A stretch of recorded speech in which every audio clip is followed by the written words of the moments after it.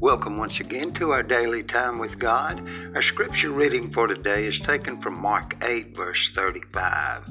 But whoever loses his life for my sake will save it.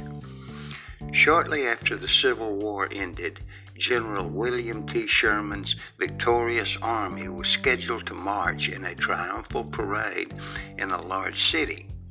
On the night before, Sherman called General Oliver O. Howard to his room and said, "General, you were at the head of one of the divisions that marched with me through Georgia, and you ought to rightfully ride at the head of your division in the parade tomorrow.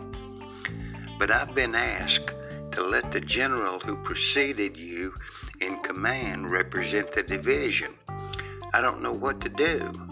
General Howard replied, "I think I am entitled to represent my division since I led them to victory." "Yes, you are," said Sherman, "but I believe you are a Christian, and I was wondering if Christian considerations might lead you to yield your rights for the sake of peace." "In that case," said Howard, "of course I'll yield." "All right," said General Sherman, "I will go arrange it, and you will please report to me in the morning at 9. You will be riding with me at the head of the army." General Howard's willingness to submit to his commander and deny himself his rightful place led to the position of greatest honor. Jesus said, "If anyone serves me, let him follow me," John 12:26. When he was reviled and oppressed, he did not insist on his rights, but committed himself to him who judges righteously.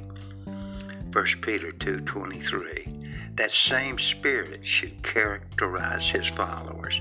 If we as Christians give our lives to serve others for Christ's sake, we will win his reward. Our loss will be our gain. Getting our own way serves only to get in the way of our service. But whoever loses his life for my sake will save it. Mark 8:35. Thanks for clicking in and taking a short listen. And don't forget, as always, to rejoice in one more beautiful day that our loving and gracious God has chose to give you.